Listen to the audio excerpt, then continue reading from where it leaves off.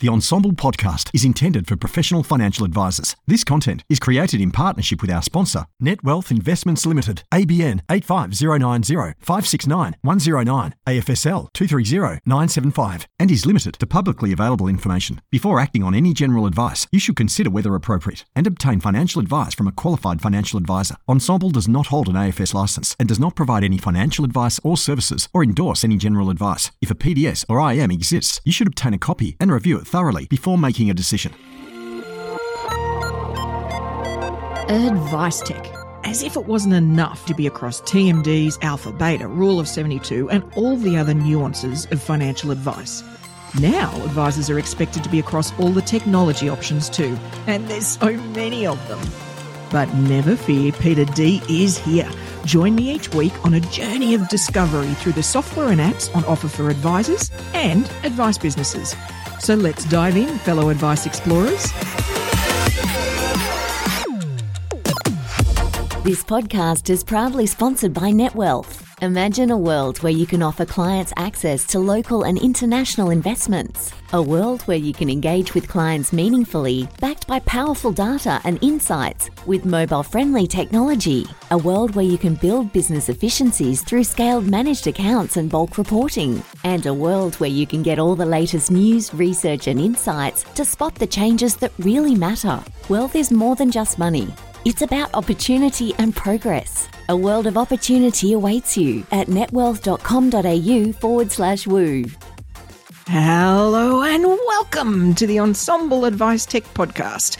I'm Peter Diamond-Titus, and the guest joining me here today to deep dive into Xeppo has a degree with a particular maths bent like mine. He's got a Bachelor of Applied Science in Mathematics. Love the maths geeks, go us. Has been CEO and director of a variety of dealer groups, so has been around in the game for some time. And his Xplan consulting business ended up morphing into what he is here to chat to us about today. Thank you so much for joining me on the show, Paul Campbell. Woo! Thanks, Pete. Well, glad to be here. You're very, very welcome. Before we dive into Xeppo and data and, all that sort of stuff, then let's take a moment just to sort of ease us in, get to know you a little bit better through your use of technology. Yep. What's your most used emoji? Do you even use emojis? Sparingly, so it's probably thumbs up or the laugh emoji. I try and, nice. avoid. Don't use them too much, but they're there. They're quite helpful. But nice. The thumbs up's a good way of saving typing up. It is. And although I read an article in the last few months that was about the difference between, say, our generation and then millennial and Gen Z, and particularly in Gen Z, thumbs up is seen as passive-aggressive, would you believe? Oh, really? Okay. Yep, right. Which was something I didn't know either. So I'm like, oh, no. Yep. I wonder what else my emojis say. Like, maybe I'm speaking a language I didn't know. Yeah. I've learned something today if nobody else does, so that's good to know.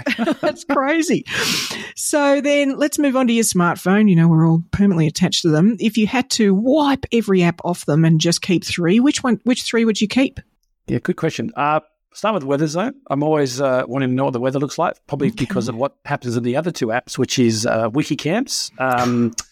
Love my travel. We love to tour around with our caravan, get into the outback. Oh, fantastic. So Wikicamps is a great way of finding where to stay on a really, just winging it, heading out to the middle of nowhere. Yeah. And as you can imagine, the Weather Zone goes with that. Mm-hmm. And my third one would be my golf app in terms of love my golf. And it's a great little app to keep scores, get your distance. That'd be my top three, I think. Look, my dad was just saying the other day that they're now doing, which I didn't know, doing it all via app, rather than the old days with the tiny little pencil that never works on the little bit of paper and all that sort of stuff. The golf app's really interesting, actually. With the Apple Watch connected, it's actually doing all your biometrics. It can actually give you feedback on your golf swing. It's getting quite scientific as to what it's tracking. It's really clever. That's amazing. It is. It's really cool. So that's interesting technology and taking golf to a higher level. Tells you how bad your swing is, which can be depressing. Yeah. No, that's not what I did. Arguments with people yelling at their wrists with their Apple Watch. I can just see it. Some of it's good, some of it's bad. All right. Let's dive into Xeppo, shall we? So we'll start at the top. I'm assuming, look, most people have at the very least heard about you guys, but just in case they haven't, let's start with the high level in the advice tech space or fintech space, what category do you guys sort of fall under? Who are you normally lined up against? So where do you fit? Yeah, we kind of we built Xeppo to kind of try and bring data together. That was the starting point. So we would talk to a lot of wealth tech business or wealth businesses rather, and they would generally have an accounting or self-managed super fund or mortgage broking angle as well. And so we started seeing a real gap in the ability to create a single client view. Like, how do I actually truly understand who my client is and what it means to me and where are the opportunities? So in many regards, we've kind of taken on a pretty unique challenge, which is trying to fight the data dilemma. So there are people that kind of do bits of it, but in terms of the breadth and depth we go to at the moment, there's probably no one that actually focuses on it like we do, to be fair. Yep. There's lots of overlap with other components, but at its core, I think at the moment we're probably pretty unique in that regard in terms of particularly that integrated vertical markets that we're trying to tackle. So it's all about that single client view for us. Okay, so let's talk about how that came up then. There's clearly for you to want to do that, which, I mean, some of us would think you were mad to even try. I'd agree with that, actually. It was what the hell? Oh, heavens to Murgatroyd. Like, it's hard enough to get, 2 apps that it can in any way connect on terms of data. So I'm curious what the trigger point was. Like, what was the work you were doing that sort of caused you to go, all right, we need to do this a different way. We need to approach this a different way. Yeah, so when we first started 10 years ago with the advice side of things, we would go into a lot of big firms and we would see that they're running accounting and planning in the same firms. And so we just said to them, look, how are you running a business like that? Well, you've got multidisciplinary challenges, just curious for us. We were just saying, how are you doing that? And the phrase Holy Grail came up a lot where they would say, look, we'd love a single view. That's the Holy Grail for us, but it just doesn't seem to exist. Interesting. And we heard it enough time. Oh, sorry, my lights are going up. There we go. Sorry about that. Obviously, we're very economically focused. Technology. I'm not moving around enough, but we heard it enough times that we came back and said, there's actually something here. There's a real gap that no one seems to have wanted to tackle. And to your point, now that we've done it, we know why. But and so we ended up then going to a large integrated firm in Adelaide called Perks, and we talked to them about the idea, and they said, look, we love this idea. Let's work together to actually tackle this challenge. So it was quite an adventure because we didn't even know if we could do it. So how do we bring in accounting data, self-managed super fund, all of that stuff? So it was quite a project. And it's been quite a journey.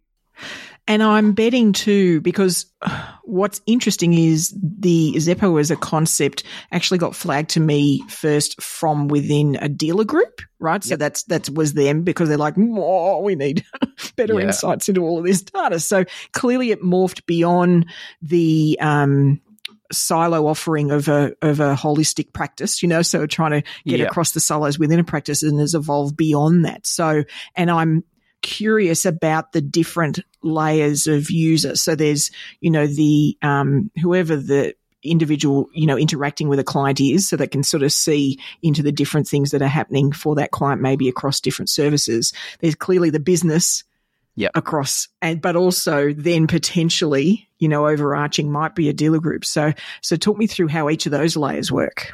Yeah, again, when we got all the data together, it was a bit of a so what moment. So they went, oh, this is fantastic. Now what do we do with it? Yeah. And it was probably like having a smartphone with no apps, back to your point. So they said, this is fantastic, but without any enablement, it really doesn't, it's got no currency. So we kind of got there and went, oh, okay, we've done a lot of good work, but what do we do with it? So then we went on a bit of a journey to figure out how to make this data, valuable to the asset. So in many cases, data's not very sexy, right? So it's just, everyone kind of knows it's there, but have been so preoccupied with other challenges, they haven't been able to leverage it. So I think with my background predominantly being wealth, having run a licensee, I kind of put my own hat on and said, I would love to be able to use the data that's locked up in a lot of revenue and client financial advice tools and actually get better oversight of my business. So really having that knowledge was a matter of working with a lot of our licensees and said, look, what do you think about this opportunity? And they said, oh, that'd be brilliant. So we kind of then got quite focused as a project on how do we enable licensees. And there's some really complicated use cases. You've got licensees who are now opening up their architecture to allow a variety of tools to be used. And while that's great for the practice to have choice, that creates some real complexity about monitoring and oversight for a licensee. Yeah. So that's really brought us into the fold where we're now able to aggregate data across a number of different solutions and start giving the licensee a lot more oversight and also for the practices to actually use that data regardless of what applications they're choosing to use. So, and it's an important shift in dynamic, isn't it? Because what I think none of us really honestly realized or even were aware of is because of what you just described previously and therefore restriction on tools we could use because that's about compliance and oversight and things like that. In the end, what the client might desire, and I'm not sort of talking about client needs as much as I am the experience, right? Yes. What the experience they might desire, we just struggled to even consider. Like it just was so hard because it came from a different angle. Whereas if you guys can be tentacles through all the different options, then you could create uber-duper wonderful client experience that then can be brought together, and I think I like that shift in focus. Yeah, I mean, mandate data, not product, is something we talk about. Yeah, okay. And also, I think we saw a futurist at the Professional Planner Conference many years ago when I was still running a licensee. And they had a great diagram that really hits home for me where they actually put the clients in the middle of this journey and said, that's the client's data, not anybody else. Yeah. And that really struck a chord with me saying, how do we actually enable that? How do we allow everybody to participate in the value chain but keep the client at the middle of it? So for us, that was the opportunity. So like, how do we start gathering this data, allow the firm to manage the data on behalf of the client, but allow the client to also directly participate in the process as well. So really getting that, data open architecture platform, which is quite, what's the word? We're non-proprietary. We're happy that, we'll play with anybody as long as they want to play. So that's been challenging because some people say they want to play and don't. But I think they're all coming together. They're all starting to realise that they need to work together. And it's okay to have some overlap because everyone has some competitive advantage somewhere. And I think all of this is shifting and some of it at a more rapid rate than we might have expected because of the change in the dynamic of the industry. It's not CBA financial planning as one of the major consumers say of certain products and therefore defining, and when I say product, I mean tech, and then defining where that tech goes. I think that, boutique advice has all these sort of things have changed. Therefore, what is A, possible and B, what's being demanded of tech, right? I mean, I think that's shifted. Yeah, and it's a really interesting environment, right? Because one of the things of the advantages of us having a massive amount of data, we have millions of client records across the industry. Now, we actually have also started doing benchmarking. Nice. And so we're seeing the average number of clients per advisor is about 125. And if you go back, 10 years ago, it was probably more like 400 in the good old bad days, right? They didn't have to see a client. They just sent money in. And we've seen 12,000 advisors leave the industry. So and they're not about to come back anytime soon with the barriers that are coming in. So the whole name of the game now is capacity and efficiency. And the key to that is how you can leverage your data to make your business more efficient. How do I get data from one system moving into all my other systems without having to rekey them, for example? Just simple things like that. So it's becoming very relevant. And I think we've built something probably now people are actually starting to see the real value in data more so than ever.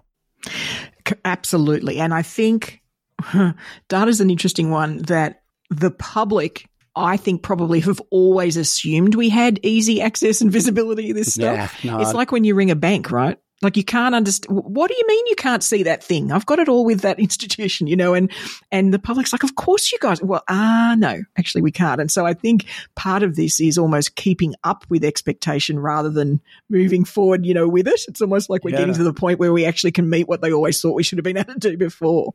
Well, I mean, if you map out how many times you're keying the same information across those systems right now, it's still crazy. We're still. You go through the advice process, you'll lodge the business, you have to rekey the data. We've got to fix that problem. It's crazy that, and I think it's important the client is aware of what's going on, particularly all the data security issues. Yes. But it's got to be to everybody's benefit. And, I think it's really starting to play out now. It's kind of our time, I think. Let's talk about, though, for as a concept, there'll be some listeners who this is not so much Xeppo is new, but this sort of data, single view is a little new. And so when we use the word data, we're not just talking about numbers, right? No. Yeah, so this is much more than that and potentially more than just fields. So talk me through what we're really talking about here in terms of what you guys can dive into and then, sort of draw together. We've got this philosophy of know, run, grow. And so know is really about turning that data into insights and actually allowing them to understand where they are today. And so, what is the information, what is the data telling them about their business, about where the pain points are, where their efficiencies are, what are the clients got, that can, for an integrated firm, it's service opportunities, like this client is not getting services here. Yep. Advisors are using it to review their books, look at their fees, review client service offerings, all that kind of stuff. So for us, that know is really about, you can't really go forward without having a good fact find.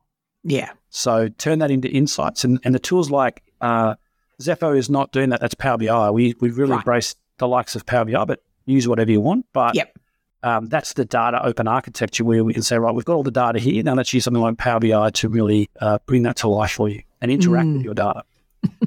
So that's kind of that's where we start with many firms, is just like, let's unlock it and tell you where you're at. And that's working for financial planning firms as much as it is wealth firms. Yep.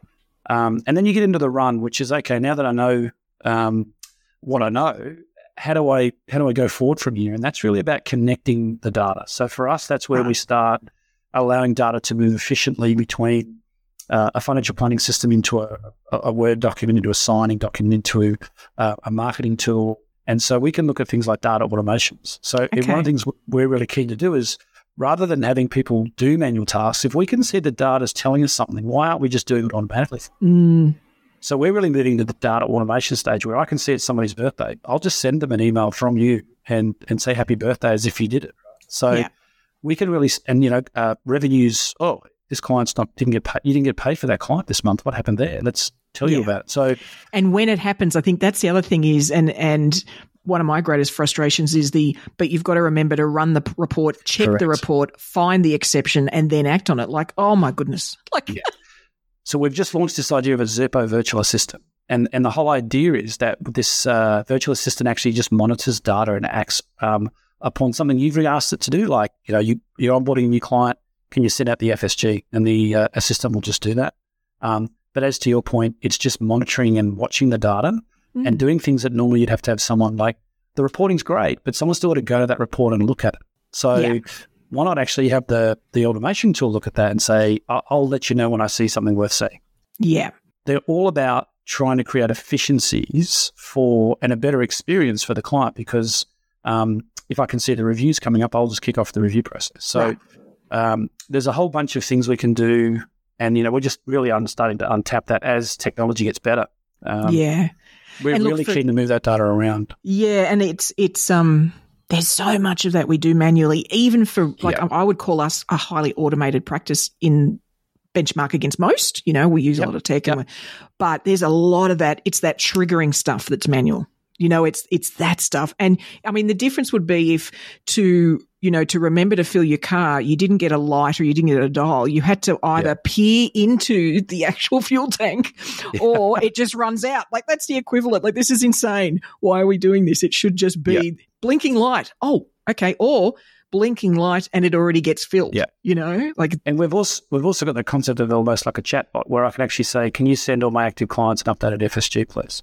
Right. And it will just carry out the process. So to your point, it's all about trying to automate those tasks that take, and so free your staff up, because if I can free my staff up, I can get them to cope with, more growth, service the advisor, the clients rather, and do things better. So, and then the other thing is then moving that data. So we can now connect to hundreds of applications. So marketers, rather than you having to manually update a marketing list, we'll just build the marketing and maintain the marketing list for you in MailChimp or ActiveCampaign, whatever you're using.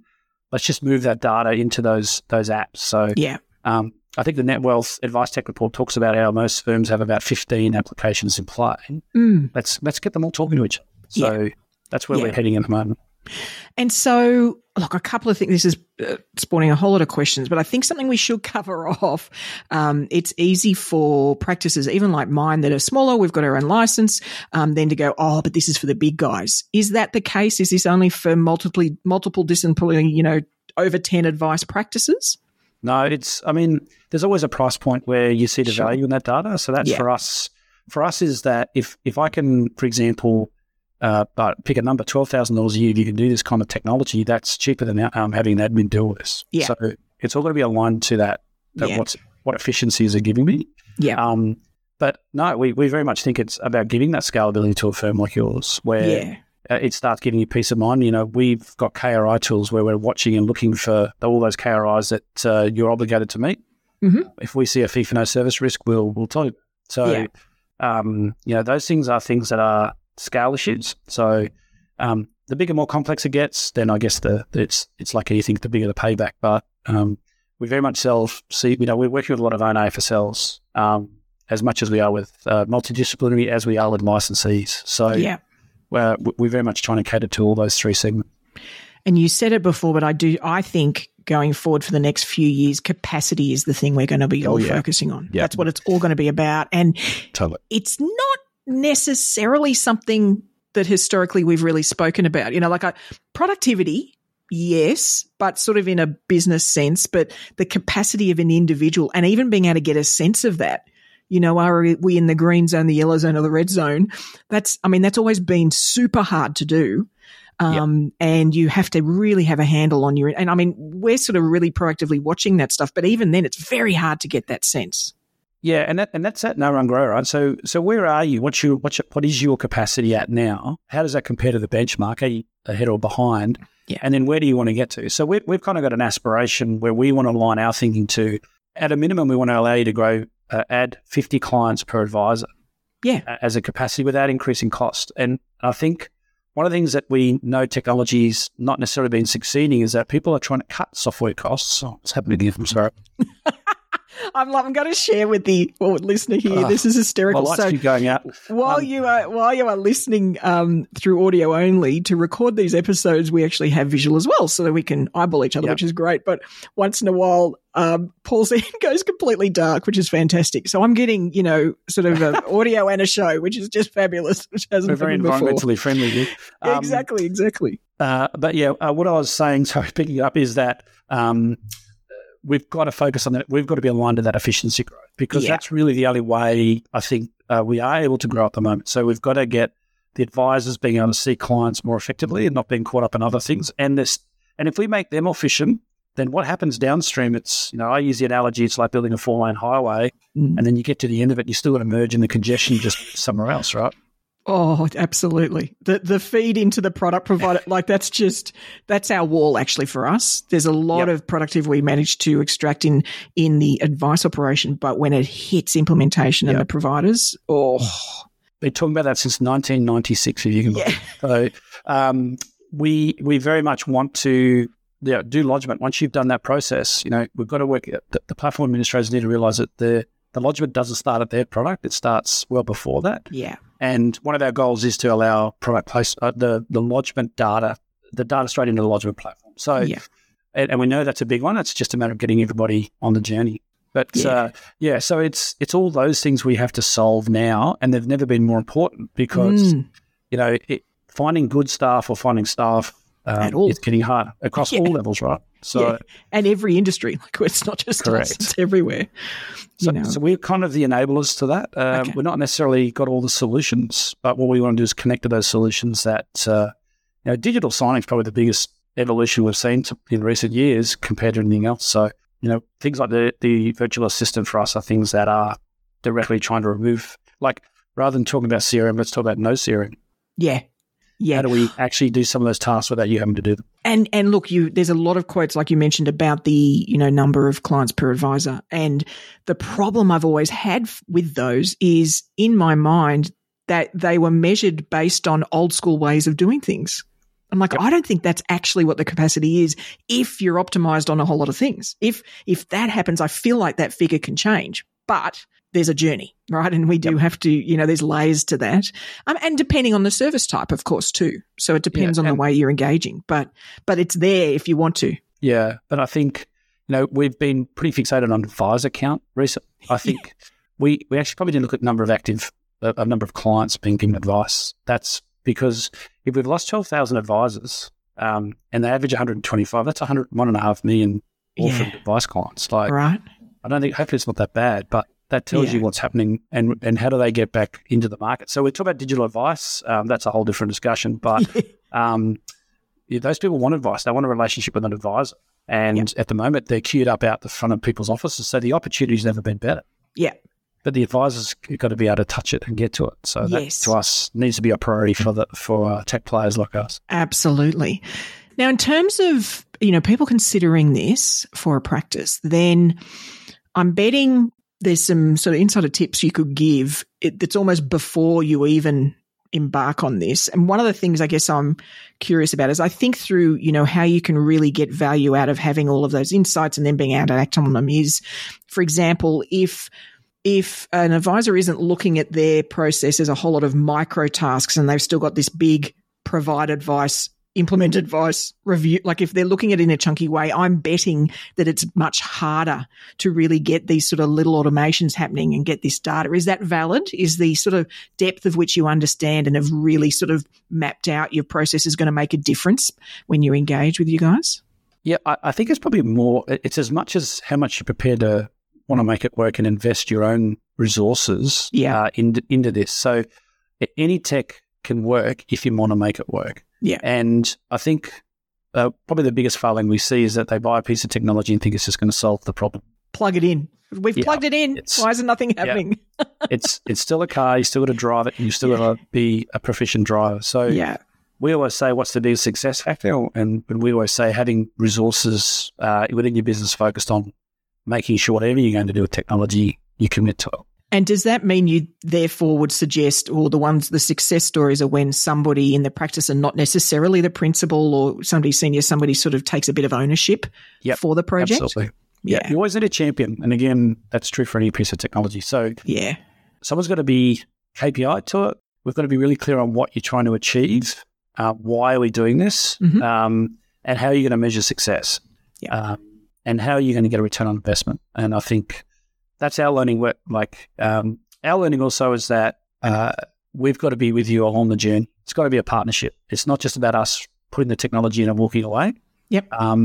It needs to be a real partnership from start to as long as you're there. That's something that we've kind of really understood better in the last 12 months is, okay, because your needs will change. Like you started here, the journey was, these were your problems, but in 6 to 12 months, those problems will change. And you need someone like us there to say, well, okay, what do we do about it? So it needs commitment on both sides, I guess. It still comes down to people as much as the technology is the enabler. Yeah, and look, I can see that even with new tools like a product Rex. Nick's done a great job of solving a unique problem. They're like, it's so awesome.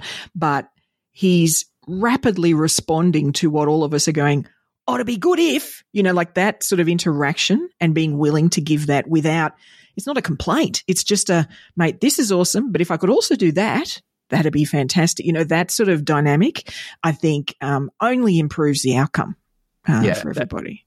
That's a real tech problem, though, is when you first start out, it's very easy to do that. And then the layers get bigger and bigger and bigger. And so that every product faces that challenge of making sure you don't over-engineer as well. So, well, and I think the other thing too I notice, and maybe this isn't a fair reflection on tech as much as it is tech within providers, for example, is they then end up having a pathway so long in terms of, the list that you almost, like once in a while I feel like saying to them, I think you should just delete the next 12 months of whatever you're going to do and jump, just leap into the next lot, because it's taken to, and that's not a judgment of how long it takes. It takes time, but sometimes you've skipped the need, and now we could, go right past something and straight into, I don't know, two-factor or all sorts of other things that could just solve another problem.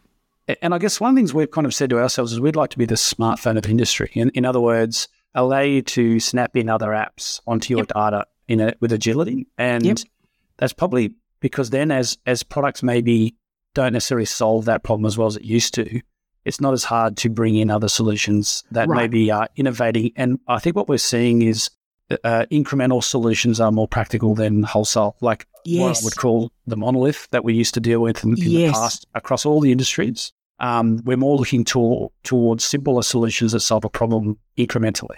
Yeah. And I think that's where we're heading, or if not already. So there's some I think, as you're saying, post the institutional framework, we're seeing fantastic innovation like the product Rexes. But how do I bring that in without doing a whole new data migration? So you need that common operating layer where, it becomes easy to snap in, snap out. That makes everyone very competitive. That's good. And as you say, it's at some point you go, you know what, this product's not working for me anymore. Right. And I'm I love to have that sort of environment where you can plug something in, it gets value, but then, maybe it doesn't keep up with others, like you say. So sometimes those first to markets aren't the ones that end up being the ultimate index. Okay, great. Well, we can plug something else in. So that concept where there's the hub that's got keeps that consistency, and then you bring these things in. For me, that's the holy grail. That's what we're trying to achieve. It's never perfect, but it's probably more the product comes to you than you go to the product. I think that's probably a bit of a 180-degree flip that we're really keen to say, well, you can actually say, come play with my data.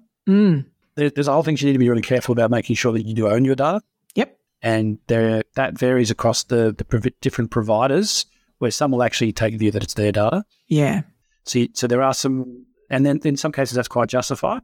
If it's like their IP, but something you need to be mindful as to how much you can play with what you think is your data as well. So there's all those complexities. Exactly. Now we were talking then about how things can evolve and change, and therefore the needs. And one of the things coming up a lot more is client portals.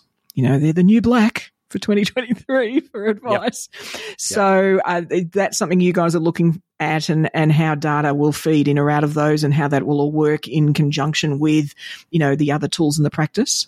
So we started to build a client portal years ago, and just went, this varies. So we've integrated with the likes of MoneySoft in the past. One of the key reasons I guess we've partnered heavily with, say, the likes of NetWealth is their whole of wealth client portal.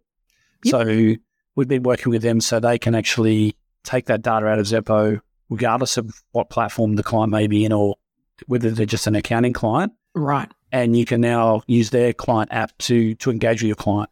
So that's one example. It's just something that's aligned, but we would take the view that that's something that if that they've invested in that connectivity to our platform, and we're always others. If others want to do that, then we're open to that. So I think client portals are a specialty tool in themselves. There's certain lines we go, well, this is now a specialist area. Let's just facilitate data to that and let them pick what they want to use. Correct. And from the client's perspective, what they're used to in terms of interactivity of apps and the things they can do, I agree. We need to, let experts that can do that well produce a portal, and then we can, blend it into the practice, as opposed to these. Often it's an add-on.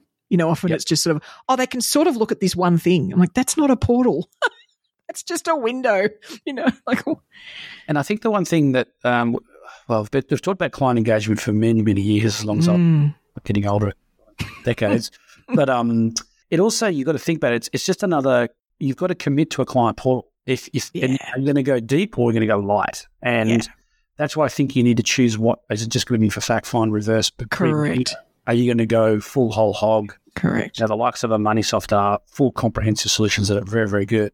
But you've got to commit to that, right? Like any product. So people need choices to decide what is their requirement, and they should then, again, as we were saying earlier, you've then got to commit to it. And I completely agree with we're going in the path of choosing one that's a communication hub. Like this is how we will communicate in every single way. Like it's not maybe once in a while thing. This is no, if we shift to this is how we do things. And for anybody that doesn't want to use that, it's an exception. It's a massive exception to do it. But to your point, that's the decision we've made for a virtual practice and the types of clients we have, so. There's a really good case study where there's a large firm in Queensland that built their own client app. Right. And we have our own conference, and we got them talking about it. And at the end of the day, when we talked about how they use the app, it became a change management discussion because they embedded the whole thing into their whole process. So they mandated it from the advisor, the admin to the client. That whole experience became totally integrated with their advice process. Yeah, and a given. So and it works really well. Yeah. As opposed to just having it out on the side saying, it'll get used. Yeah. So. Yeah, I completely agree. And I think, the other thing there is the difference between, a communication versus a data feed. Correct. They're different things too. So all of that is, but I like the idea of having the glue, which clearly Xeppo can be, that will help facilitate that no matter where it's coming from or to. Hey, have this one place or this one thing that can sort of be the connective tissue for sure. Things like SharePoint, right? Everyone's using Office. SharePoint for us is where documents naturally sit, so we interact. We can reread the documents. We can generate the documents. That needs to be integrated with the client app. I don't want to be managing documents twice, right? So they're the kind of things we're wanting vendors to think about, think about the workload that gets created by having another document portal. Yeah. You need it, but I don't want to be double handling documents. So I can't. How do we move documents around efficiently to create efficiency? Yeah. So that sort of brings to mind actually, on the business you've got and the users you've got currently, what were clearly it's not I just like the sound of Xeppo, right? This is not one of those little give it a whirl apps. There's other ones that I suggest to people. I'm like, just give it a whirl. This is not in that category. Nope. This is something that, is solving a bigger problem. What are some of those drivers that you've seen, like something in particular that's just caused somebody to go, this is worth embarking on this process? Yeah. So I think some good examples would be integrated is an obvious one. They just want single view of the client. Right. They want a better client experience. And they just don't know what they don't know. Yep. They want better data. Mm-hmm. And so, we bring it all together. We can show them the discrepancies very, very quickly. Yeah. So it's when people realize that, I think just generally, when a firm realizes that the data is the key to the future, they're the ones that work really well. They realize it's not sexy, but they realize it's a ticket to the game. So they're prepared to invest in the boring stuff first to then get the leverage and the scale that comes out of that. Yeah. So I think that's how I'd probably characterize our most successful firms is that they realize that it's not just about a solution. It's fundamentally driven by them getting custody of their data and putting the time into it, and they'll get the payback. So it's a bit of a longer burn, but it pays back in the longer term. Well, and I think, I can absolutely see a use case where, there's a number of practices that are going to be revisiting their fees, right, and how much they charge and how that works. Well, in parallel to that, then having confidence or understanding or insight into a per client profitability, like to be able to actually see, right, hold on, this one, because of the way we work, because of it may be because of the individual, but it also may be the service you're providing. Wow, that's got that margin, whereas this one only has this margin. Yep. That is so powerful. It is. And the other thing I'd add to that is it's living in our world. That happens every night. So typically at the moment, that's a project where I've got to extract the data, shape it, manipulate it, maybe even have a consultant shape it. Yeah. And I look at it, make decisions, and then it's dead. And then I've got to revisit it. So our view is the efficiency then becomes, well, look at it as many times as you like.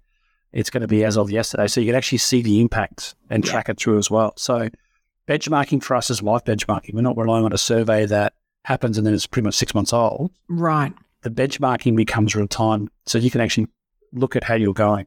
So I think it's just bringing the timeliness of data back too. So that is a big efficiency. And sometimes proprietors don't realize the amount of time their admins are spending building charts, reflecting all that. Oh, they just see the result, right? Yeah, because there's so much talk in our industry about the cost to produce the advice, the advice pointy end. I honestly think that going forward, where a whole lot of value is sitting that's just not being realized is in support and admin. I just think there's just so many things, and it's not their fault at all. In fact, it's quite the reverse. I think, if we unleash them, they'd all love it.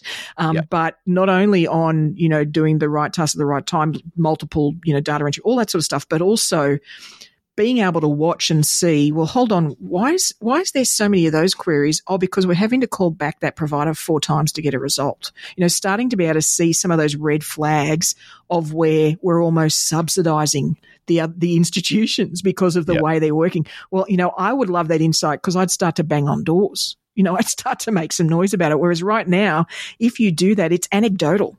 You can only really say, well, gee, I sort of know this is happening this many times and the teams say they waited for an hour and a half or whatever. But to be able to actually give that a bit more substance through that sort of, watching that live data is really powerful. Yeah. So we're going to do the no phase, as I call it, is all about those understanding points. So we're diving into that more and more, bringing more data to the table so they can start seeing those metrics. Yeah. Because that's half the battle is actually just, okay, I don't know what I don't know. So, right, being aware.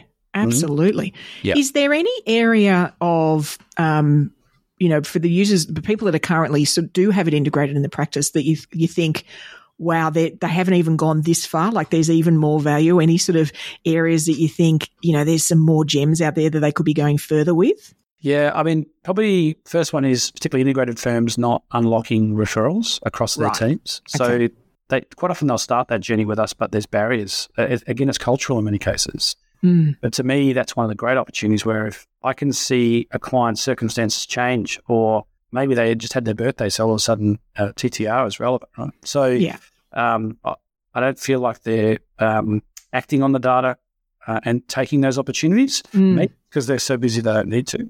Yep. But I think that's one area. And I think it's probably more with us to actually help educate them to take those opportunities. So I don't really think they're the problem. I think our challenge is to communicate those opportunities. So I think they're getting into it. It's keeping it current. It's coming back to it as the challenge. It is. At what moment that we're constantly having to make relevant, and we just keep trying to bring in new technologies to make those points, fill those needs. Yeah. And I think one of the things, and of course this is like a multiple evolutions down the track, and once you've embedded this and you've squeezed out every other bit of value you can, where I can really see this going is with true insights. Then instead of just, hey, we're going to have a webinar coming up next month and this is the topic, it's we're having an invitation only targeted at the ones that need that because there's a gap, and it's the invitation that goes out is personalized. There's a call that's personalized. Like it can really start to narrow down. So instead of a conversion rate for an invitation of those things, which can be like 1 or 2%, it could be 80% because you're only sending it to the ones it'll give immense value. Definitely. You can get very targeted. We can actually help them do that because we get so much data and they can be so pointed on that. And the other thing that we haven't explored, which is it's there for us to do, is what we call predictive analytics. Yep. So we could take your data and actually start talking about expected client trends. Like this behaviour probably says that client might be a risk, or there's opportunities you're not picking on. So the more data we get, the more we can use the AI engines that exist within the likes of Power BI to start getting there. We haven't done that yet. We've still got plenty of others to get to, but that's the kind of stuff that's on our roadmap where, okay, let's start giving you data that's all sitting there, and it can probably tell you stuff that you didn't even realise. So. Yeah. And so, at its heart, your tool is sort of about integration, isn't it? Or certainly about data sharing. And so I'm imagining there's a big long list of things that therefore you guys talk to or peer into. How does that work? Like, how do I, if there's a practice that comes to you and they happen to use this new thing that you guys haven't worked with before, how does that work? Yeah, it's a real challenge because there are so many systems. We have to prioritise them. It's no different to any other development company. So we build off our own bat the ones that we have got market size and demand. The APIs exist so people can build their own, but that's easy to say. Like APIs just create Mexican standoff. So we'll go, we've got an API, and the other vendor will say, we've got an API, and then nothing actually happens. Yeah. So we've just got to prioritise. We have got new technologies now that actually allow for more rapid integration capabilities. So now that we've got that, we're just starting to look at how do we use that better. Yep. But it's a challenge. It's not easily solved. And so we very much let the client demand drive our priorities. We don't just say, let's go build that because it's cool. Like, we started with the likes of Xplan, the Zeros, the APSs, the classes as well, because we knew they were in demand, being well used. And we are, like, particularly in financial services, we're just at the moment pretty much connecting to the broad range now because the demand's starting to get there, right? So, so more and more connections are coming, and they're working with us. So, and part of that's their willingness, and part of that's also the large licensees that have opened up their architecture. Are pretty much saying you can play, but you've got to connect to our data source, right? And therefore, that allows the licensee to allow them to play in their group. Yep. But on the basis they get the data so they can manage and meet their licensing. So it's a bit of a triangle going on there where it's kind of self-serving. And I mean, it makes sense that it's the, say, for example, the advice tools. What about the more generic CRMs? Like, have you guys gone down the path of any of the, I mean, what's one off the top of my head? Salesforce, others that are sort of the more generic ones. Have they come up as well? They come up. We built a basic CRM in our solution. We did that because we originally just used Dynamics because we didn't see why would we build a CRM? Our clients actually took us on that journey. And so that's kind of been good and bad because I think other CRMs see those as a bit of competition. Right. But we see that as a very simple option. We've connected to a couple of other CRMs, but it's probably the one area where I think we've still got to come together with those other CRMs to say, look, CRM is choice as far as we're concerned. Yeah. And there are things our CRM intentionally does not do. And Salesforces of the world are, if you want to embrace that kind of product, we're never going to compete with that. We don't want to. Yeah. So have we integrated with those? Not so much to this point, but we'd like to. Yeah. And ultimately, it's probably, well, for me, what I've seen is been a bit of a restriction of our, you described a client-center or client-centric approach. Those tools are the ones that have, outside of our industry, have always tried to have that at the very least, whereas, the tools within the industry sort of has an almost, I guess, advice process centric. Correct. That's where they're, the center is. So I can see the positive to some of those coming in because it sort of forces that shift. Yeah. So CRM's a really interesting one, right? Because I think a lot of people are embracing alternative CRMs because they want more in that area. Yeah. But CRM in itself is a really hard area to play because it directly affects everyone in the business. It's all about your processes. It's all about those components. So it's not an easy thing to change from whatever you're doing now to where you go. Yeah. And so while data helps, don't underestimate the time and effort and commitment you need to do whatever CRM. Yeah, you need to embrace it properly like we were discussing earlier. Yeah, absolutely. So looking forward, there might be some, things are coming up on the development path. I'm curious about those, but I'm also curious about where you'd love it to go, where, like the sort of wish list that's a bit further down the track as well for Xeppo. Yeah, good question. Look, just more connections, more velocity of data. That's probably the high level. We'd love to see straight through the platform. Yeah. We'd love to, more interactions with the other products in your ecosystem so that when I make a change, I know it's just going to flow through nice and efficiently. Yeah. Sending data to other systems is sometimes easy and sometimes quite problematic. I've done it a few with my lights. So, that's probably just the general statement, like more data, more connections is kind of our priority. It's not easy. It's quite a complicated thing to do. Yeah. Data security, all those types of things have to be thought through. So that's probably the high level aspiration and probably, just more automations. So we talk a lot about data process and, document automations. How do we do more without you having to do anything? Yeah. So that's probably that kind of goes hand in hand with that first statement about more connections, but we want to create that capacity. So that's a generic statement. Like it's because it's quite far reaching. So it's a big challenge, but just better interaction with Office 365. Yep. Yeah. And those core systems, your marketing tools. Yeah.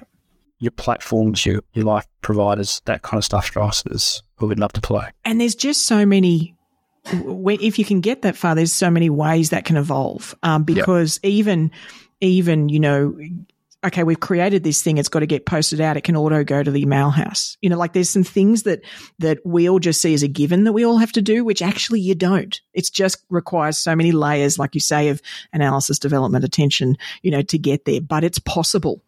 Truly this stuff is possible. It's just going to take some time and some work to sort of get to that point.